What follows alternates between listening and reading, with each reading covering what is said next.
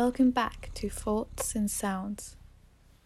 I'm Tyra, and this week we'll be exploring and diving into the animal kingdom with different memories and poems while listening to the hum and purring of a cat. So sit back and enjoy.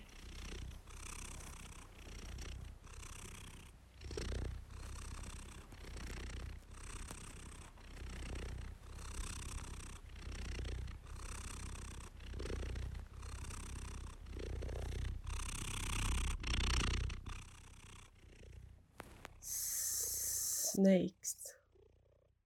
You like them? Most people don't. I do. Especially my two corn snakes, my son and Milan. First, I got my son, who was a big guy, but so sweet. He was the kindest snake you could imagine. We often played together. I let him curl around my arms and swim in the bathtub. A strong little guy. He was only muscles and a small button head. But after a while he seemed lonely. I can imagine living in a cage your whole life does that to you. So I decided to give him a friend, who later turned out to be a girlfriend. Milan was a lot smaller than he was in the beginning. Even as she grew, she couldn't reach his impressive thickness. But they seemed to get along well. In the summer we took them with us to our summer home and had them in our summer terrarium.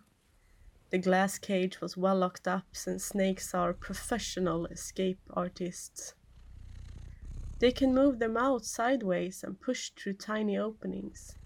And so they did. A lot.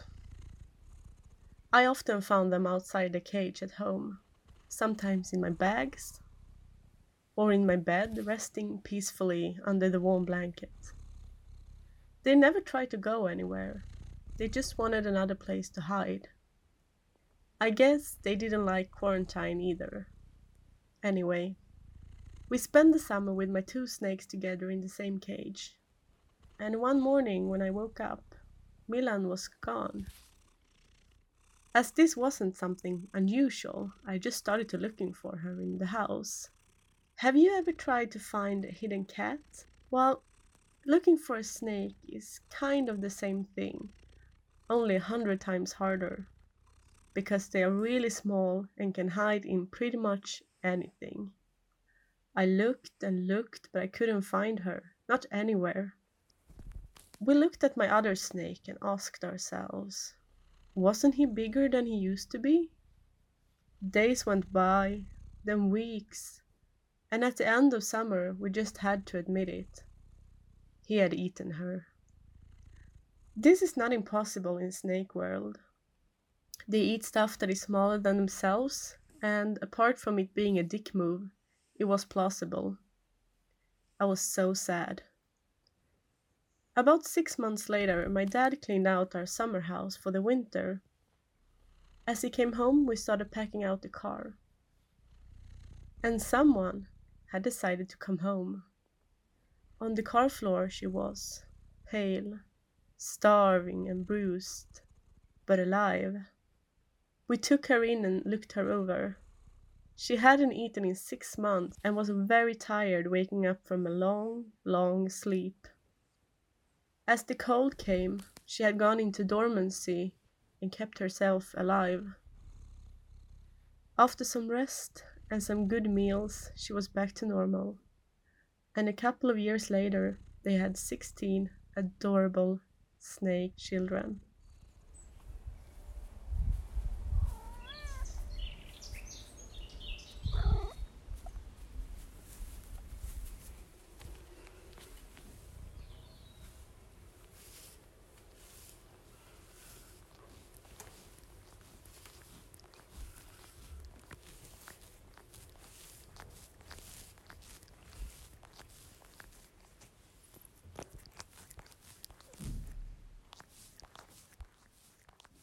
The majestic king, how proud you were, standing tall. to end up so small.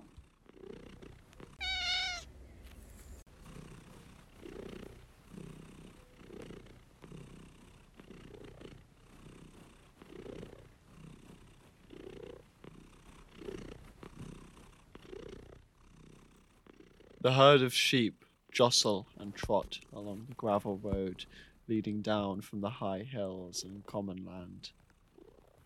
Following and guiding the herd down the path is a young woman dressed in simple linen and leather clothes, carrying a 7-foot-tall, thick oak shepherd's staff, running around the herd with a practiced precision, keeping them together as a scruffy white and black sheepdog.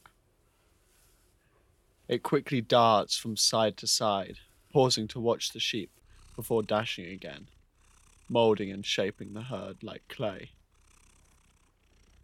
They are guided along by the white light from the moon high above, shining clear in the sky. Millions of stars speckled and scattered across the black velvet, hanging over like a huge chandelier. The shepherd makes her way slowly, her staff swinging and guiding her footfalls, bouncing off rocks and stones that lie waiting to catch her boot. She lifts her eyes to check the dark fields that rise and fall, like massive waves ready to crash down onto the path in between. Silence screams across the valley, occasionally broken by the chirp of a cricket singing in the bushes. Watching sheep may seem like easy work, but the herd has a tendency to lure creatures that lurk and sneak, waiting, biding their time for the opportunity to taste warm blood. She looks over to her canine companion, moving the herd down the path. His head is pricked, staring off into the dark, grassy plains. At the top of the hill, birds cry out from a circle of trees, cries of warning. The shepherd's head spins around to face the noise, eyes straining in the low light. Her breath steadies and she listens carefully. Her dog comes to stand by her side, the two facing out into the night, listening, looking, intently and desperately searching for whatever is stalking the herd.